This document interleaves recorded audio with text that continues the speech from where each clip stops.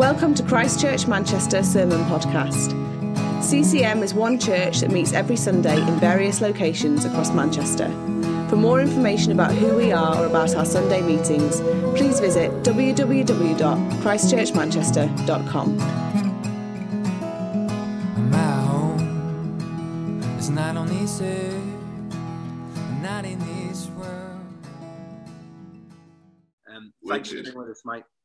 Cool. Thank you so much, Tim. Yeah, that was like a better intro than I could have given myself, pretty much. So I think I'm just going to jump straight into the sermon. My name's TJ. That's pretty much what I've got to say by way of an intro. And I just hope that you're really blessed by this sermon. Also, I wanted to say big thanks to Beth and Rosie for the way that you led worship just then. I was singing away with my microphone on mute because I really didn't want anyone to hear my dulcet tones, but worship was really, really incredible. And so fitting because I'm going to be speaking about worship and what true worship is. So if you got your Bibles, could you turn with me to the book of John, chapter 4. John chapter 4. And this is a famous story that we have here where Jesus is talking to a woman from Samaria. So I'm going to read two verses. I'm going to read verse 20 from verse 23. It says, "But the hour is coming and is now here when the true worshippers will worship the Father in spirit and in truth. For the Father is seeking such people to worship him. God is spirit, and those who worship must worship in spirit and truth." I'm just going to pray. Father, I thank you for this time. I thank you that we're here to give you glory. I thank you that we're here in your presence, Lord God. I thank you, Lord, for the gift of this technology where we could be so many hundreds of miles away from each other, but still able to connect and speak about you together, Lord God. And I pray, Father, over these next 20 or so minutes, Lord God, over the course of the rest of the service, Lord God, I pray that you'll get all the glory, Father, and that hearts will be changed, Lord God, and that sanctification will happen, Lord God, in this place today, we pray. And everyone said, Amen. Amen. So, as I said, today I want to talk a little bit about worship and what true worship is. I myself, like Tim mentioned, I play the bass guitar. I'm in a band. I grew up playing in church, playing in worship bands from a very young age. When I was about 11 years old, I think it was, I started playing in church. And I've been in and around worship ever since then, like heavily involved in worship ever since then. So I guess I grew up seeing different ways that people express themselves in worship. And not only that from a church kind of point of view, but also I'm a Nigerian man, which means kind of along with that comes a lot of expression, a lot of noise, and a certain way of worshiping. So at times when I would go to certain celebrations, weddings and things like that, and parties, you would have sections and times of worshiping, and it was so vibrant, so jubilant, a lot of dancing and things like that, which was slightly different from, say, the worship times I experienced at the Church of England primary school that I went to. Some of you may have gone to Church of England primary schools, and you'll remember during assembly times, you would have to sing certain songs and do the actions with it, like he's got the whole world in his hands, he's got the... I know people are surely doing the actions along with me at home. Those were the kind of things that we used to do for worship in primary school. So it's kind of like I had different experiences of worship, and I saw different things happening during worship. Even if I think about New Day, for example. I preached at New Day last year, and I've been going to New Day for most of my life. And New Day was an experience the first time I went, because I saw different people expressing worship and their gratitude and glory towards God in very different ways. I mean, I saw people shaking whilst they were singing. I saw people jumping and screaming, and I feel like every church kind of has that one person that's just like always at level 100 and dancing in the aisles and shouting and singing, regardless of how well they dance or sing. And then there were also people there that were really still. Like, as in, it could be like the fast songs that we're doing, the praise songs, and the people would just still be in that place, really deep in consideration and thought. Even we just heard now, Tim talking about being in quarantine and being on lockdown has changed the way in which a lot of us worship. Now, like Tim said, he's deep in concentration. His wife is singing very loud. Me, I'm singing really loud right now, but sometimes when I'm with my parents, and younger ones, you might understand, it gets a little bit awkward sometimes because I'm thinking, I don't want to sing this loud. And I've got neighbors and stuff like that. Worship, we see, has different manifestations and different expressions. But the question I want to ask today is really, what is true worship? What really is true worship? And to do that, I want to answer 3 questions: the what, the why, and the how of worship. And I'm going to try and go through this kind of quickly. But if you're taking notes, the first point for you there is, what is worship? What is worship? And to answer this question, I guess I want to talk about what worship is not first. The things that worship isn't, just do a little bit of myth busting. First up, worship is not just a routine or a tradition. Worship is not just a routine or a tradition. You see, sometimes how it used to happen for me is, especially when I was playing in the band, is I would feel like worship is something that gets done on a Sunday. It's kind of like the prerequisite, the pre-section to the preach. It always comes before the preach, and you might get a song after the preach, and it happens on Sundays. And it was almost like routine or tradition that on Sundays, what do? We sing 3 or 4 songs in worship at church, a couple fast and a couple more reflective and slow. And I was routinely just playing in the band. And it's even more apparent when you really know the songs quite well. Because there's certain times when I'll get to the end of a worship time and I'll almost think, wow, I really kind of subconsciously sung my way through the whole worship set. I can't necessarily tell you what song was sung at what point, because I was subconsciously meandering my way through a worship set. You see, that happens when worship becomes merely tradition or routine. And that's what can happen, but it's not that. You see, worship isn't even just singing. Worship is not just singing. You see, something scary that someone told me is, you could have been in church your whole life and sung all your songs and not have worshipped once. Kind of suggesting that there is a difference between just singing and worship. You see, worship is something from the inside, from the heart. And it manifests itself in singing and worshiping, sometimes raising your hands, sometimes dancing. But really and truly, it's not something primarily external. Worship is something that's primarily internal and from one's heart. So what is worship? Worship is not just routine or tradition. Number 2, worship is not about you. Worship is not about you. Shock horror. I used to think it was about me for a really long time, to be honest. And obviously, unless you're a huge narcissist, you're not going to believe worship is about you overtly. But I'm talking about, for me, it was very subtle.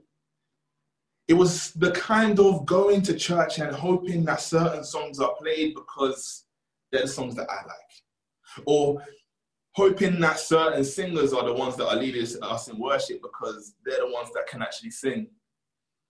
Or this is the one that used to get me. I used to go into worship times with the mentality of, what can I get out of this? What's God going to do for me during this worship time? How's God going to bless me during this worship time? And you see, it's so covert, but it's turned worship from something that is primarily and unbelievably and completely about him who sits on the throne, and made it kind of a little bit about me as well. You see, the mentality of what can I get out of this worship time is a foreign concept to the Bible. But it's something that ends up seeping its way into our lives quite often. And we'll end up saying things like, I just wasn't feeling it today. I just wasn't quite feeling the worship today. It just didn't quite hit me today. And therefore, sometimes we can completely void the worship time based on how we feel coming out of it. Whereas that's contrary to what I read in the Psalms. You see, Psalm 100 verse 4, it says, I will enter his gates with thanksgiving in my heart. I will enter his courts with praise. You see, a lot of us read that as, I will exit his course with praise. I'll go in with whatever baggage that I had, but I'm going to exit feeling great, because that's what worship is for me to feel great. Whereas that's not what it says. It says, I will enter. So you see, it's easy for me to say that you should come and worship and make it completely not about you and not about your situation, and make it completely about God. And, it's about it, regardless of your feelings. It's easy to say. The reality is, however, that sometimes we have things that we're dealing with, and sometimes we have things that are weighing us down. Sometimes we have things that are stopping us from raising our hands in the way that we quite want to, or singing as loud as we quite want to. And to that, I'll say, worship was never necessarily going to be an easy thing. That's why you've heard the phrase a sacrifice of praise. Sometimes we're going to have to sacrifice in order to truly be a worshiper. You see, it's like when Job said, though you slay me, yet will I hope in you. It's like sometimes I've been in church and sometimes there's been big burdens and big situations going on, but worship is a time where you decide, I'm going to not lean on what I know, but lean on him. Lean on his love, lean on his peace, lean on that. You see the lyrics of the song that are so beautifully woven together, talking about who he is. That though I may be in bondage, who the Son sets free is free indeed. I'm a child of God. Yes, I am. That's what worship is. Worship is not just routine or tradition. Worship is not about you, it's about him. And lastly, worship is not just singing. This is something that we hear a lot. It's almost like one of those Christian cliches that we hear, that worship is not just about singing. Worship is a lifestyle. See, music and singing is very much like a vehicle for worship. God used it for worship, but the mere act of singing God-themed songs is not the extent or the essence of worship. Worship is to be something from the heart, transformation from the heart that manifests itself in many ways, one of which we tend to do corporately on whatever day of the week when we worship together. So that's what worship is not. So I guess the question is, what is worship? I know you're dying, begging, TJ, please tell us what worship is. That was a joke. Worship, if you're writing down, worship is to put God first. That's what worship is. Worship is you putting God first. You see, that's the reason why people say a lot of the time that worship is a lifestyle. A lifestyle of what? A lifestyle of you constantly putting God first. You see, someone once explained it to me like this. They said, it was actually a teacher. They said to me, they didn't realize they were preaching to me, but they said this to me. They said, TJ, would you be acting like that if your dad was right next to you? And my answer was, no. You see, I wasn't a terrible kid in school, but I used to act a fool sometimes. I used to misbehave. I used to talk back. I used to do all of that kind of stuff, right? And there was one time where I was misbehaving and a teacher said, TJ, would you be doing that if your dad was standing right next to you? And my response was obviously not. Obviously, I wouldn't be acting like this. And he got me thinking, why wouldn't I be acting in the same way?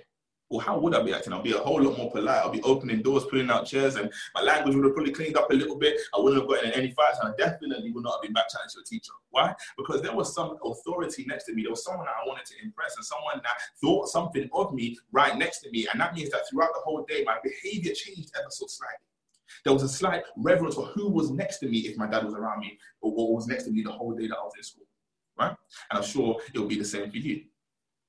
But then I got to thinking, how much different would it be if Jesus was right next to me the whole way through school, the whole way through the day? If he was standing right there, Jesus in the flesh, holes in his hands and everything, glory. If Jesus himself was standing right next to me throughout the whole day, how would that affect my behavior? And I thought, the whole purpose and drive behind the day will be changed. Not just my behavior, not just the cosmetics of it, but the very core of that whole day, that whole time will be completely and utterly changed. So I might still go to school, but you see on that journey, I'm constantly in community and commune with him, trying to talk. Lord, is there anything? Talk to me. You're trying to learn more about him. You're the Savior. The Lord is right next to me. I'm going to be having this conversation with God because I want to get to know him more. I'll be saying things to him like, you're so worthy, you're so beautiful. There's no one that really met Jesus and wasn't awestruck by him. You see, that whole time throughout the day, I'll be worshiping him. Even when I go to school, I'll be thinking, okay, maybe I'm talking to someone, maybe I'm talking to a new friend, and I'm thinking, how can I lead Jesus into this conversation? How can I speak to someone about Jesus? How can I tell my teachers, Joe, do you not see who's right next to me? How can I put this in a conversation? The whole identity and purpose of that day would have been changed. Not just my behavior. And it got me thinking, when you're thinking of worship and you say worship is to put God first, it means that you are so reverent and sensitive to the fact that he is right there with you because he is. And it changes each fabric of your life, not just your day, your whole life. It changes everything on the inside of your heart. It means that you can no longer, or you do not longer go through the day doing what you want, but you do what Christ wants you to do. And you see, there's a song by a guy called Corey Ashbury called Endless Hallelujah. And I love this song. I love this song so much because it so beautifully describes what a life of putting God first looks like.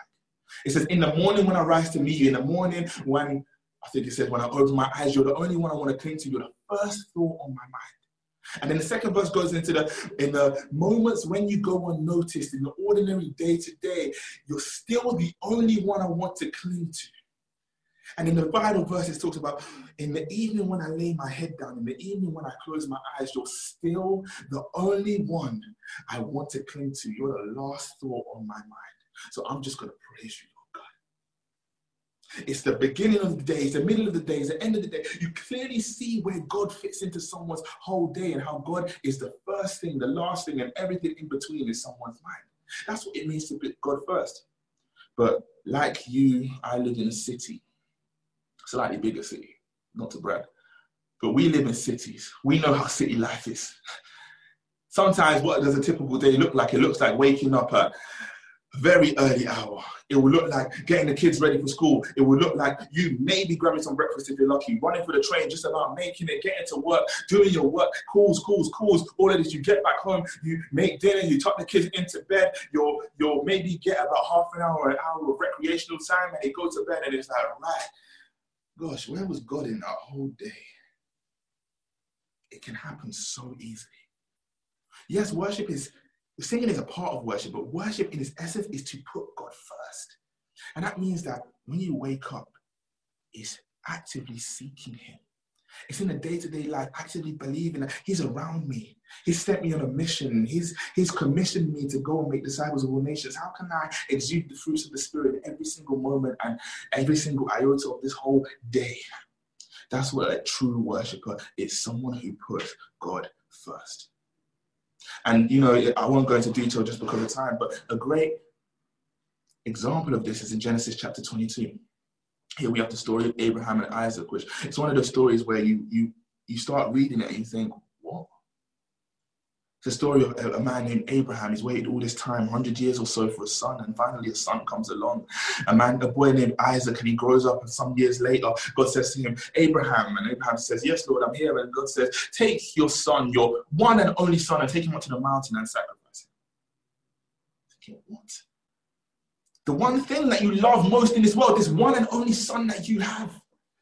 Take him up to the mountain and sacrifice him is what God says. And again, I won't go into too much detail, but you have this picture of a man, Abraham, going on this 3-day journey with the thing that he loves most in the whole world, this boy that he's waited 100 years for. And he goes up, before he goes on the mountain, he turns to the young men that are around him and he says to them in verse 5, he says, wait here.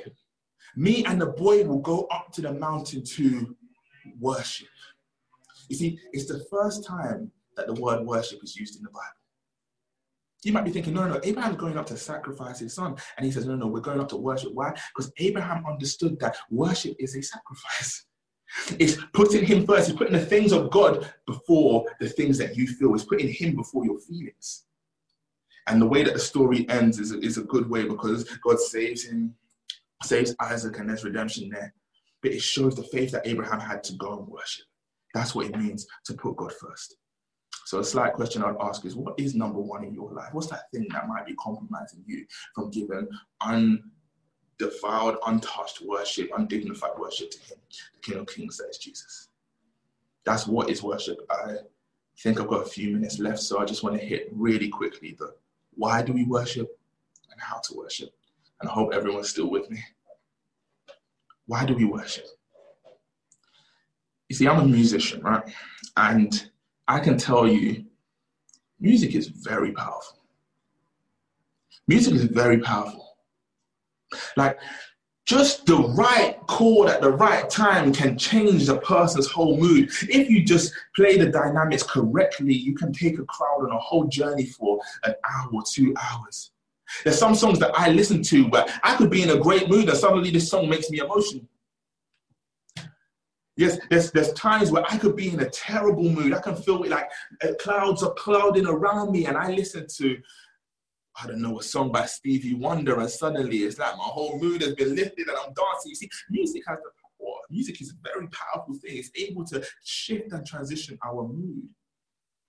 And I see music as a gift. Music is a gift from God. God didn't have to make us beings that are able to detect tone and pitch and dynamics. He could have made us all monotone beings. But no, he made this thing called music, which seems to have such an affinity with our souls. And what was his purpose with music? Is to glorify God. That's the reason we were created, to glorify God. So when it comes to singing in worship, why do we worship? Music is a vehicle.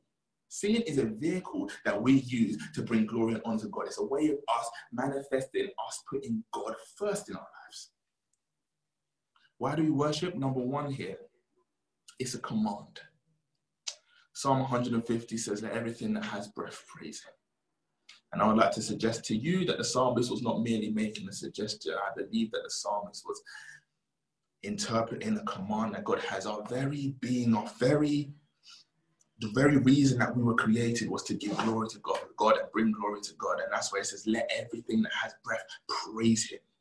We're commanded to praise God. All over the Psalms, we see this. All over the Bible, we see this. It's the very reason that we were created, to have communion with him. Number one, it's a command. Number two, the reason that we worship is to refocus. Worship helps us to remember. It helps us to reestablish him as our authority in our life. It's a way of us giving him all the glory and placing him in his rightful place as king over our whole lives, as king over our whole hearts. Worship is a time where we can regurgitate truth back to God. Where we can say things like how deep the Father's love for us, how vast beyond all measure. He knows that, but we're regurgitating it. Why? Because it has a way of reminding our souls who it is that we serve. It has a way of reminding us of the sound doctrine and the truth that comes from the words of him, the Bible that is breathed out by God. That is why we worship. Because see, sometimes, I don't know about you, but sometimes life situations can make God seem smaller than he is. Like, I mean, the whole world right now is such a strange and turbulent time that if you focus on your situation, God in your mind can start to shrink. You can start to think, oh my God, this problem is so big right here. But you see, when you come to church or when you're in your shower or when you've just woken up and you start singing the truth about who he is, it has a way of putting a fire on the inside of your soul. When you say that my God is awesome, he can move mountains, he leads me through the valley and hides me from the rain. When you sing a song like that, it's difficult for your soul to stay scared. It's difficult for your soul to stay focused on the problem down here. Worship has a way of refocusing us away from our problems, away from situations, away from the things that take us away and create space between us and God, and refocuses us onto the majesty of Jesus Christ who's on the throne. Why do we worship? It helps us to refocus. I'm going to skip ahead here. Lost track of time. What is worship? It's to put God first. And why do we worship? It's a command. It helps us to refocus. We're just out here giving glory to God. It's what we're created to do. And lastly, how do we worship? See, the verse that I read at the start, it was Jesus talking to this Samaritan woman, and he says, the time is coming and the time is now where true worshippers will worship in spirit and in truth. The Lord is requiring such people. You see, what does it mean to worship in spirit? Worship in spirit means that we're not worshiping from a place of mechanism. We're not worshiping from a place of ritual, but we're worshiping from a place from a change of heart. From where our heart was going in one direction and then it gets turned. We turn and it gets turned by Jesus Christ to the things of him, to the things that he loves. That's repentance. And when our hearts have been turned and changed, you see, it's like the Holy Spirit helps us to worship from a place where it's not just in our heads, but it comes from our hearts. That's why it's important. Invite the Holy Spirit when it comes to worship time. Say, Lord, help me to see you during this time. Help me to exude the fruits of the Spirit in my everyday life, in the morning, in the middle of the day, and in the evening. Let my whole being be about worship. Why? Because my heart has changed towards you. It's changed for you. That's what worship is, to worship in spirit. And suddenly, as you start inviting the Spirit, as you start to walk in this, and as you start to try and lead a life of putting God first, you'll start to see joy, peace, happiness, godliness, goodness, self-control, patience just start to exude from you. And worshiping in truth, this is the last one for you. What does it mean to worship in truth? It just means that your fuel for worship isn't just from your heart, but it's also from your head as well. And you see, you get this from reading the eternal word of Jesus Christ. There is no substitute for this. So Timothy, all scripture is breathed out by God. And as you read his words, as you start to eat from his words, the daily bread, you start to eat it, the truth about who God is starts to be implemented in your soul and in your heart. It means that when you start singing lyrics like, who the Son sets free is free indeed, it means something not only in your heart, but you know it because it's what God said, and God is not a man that he should lie. You see, worshiping in spirit and worshiping in truth, not either or. You worship in spirit, that's a change of heart. You worship in truth, that's a change of mindset. I will end with one verse. I know I'm out of time. But in Romans chapter 12 and verse 1, it says, I appeal to you, therefore, brothers, by the mercies of our God, to present your bodies as a living sacrifice, holy and acceptable to God, which is your spiritual worship. Do not be conformed to this world, but be transformed by the renewal of your mind. That is testing. You may discern what is the will of God and what is good and acceptable and perfect.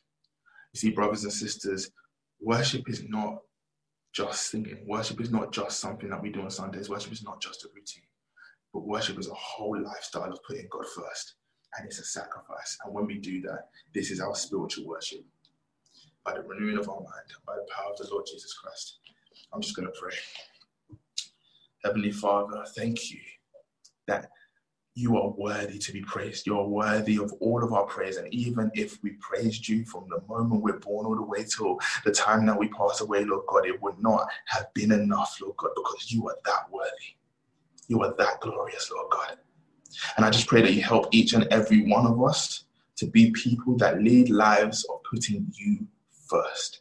Putting you before our reputation, before our success, before our gifting, before our talents, Lord God.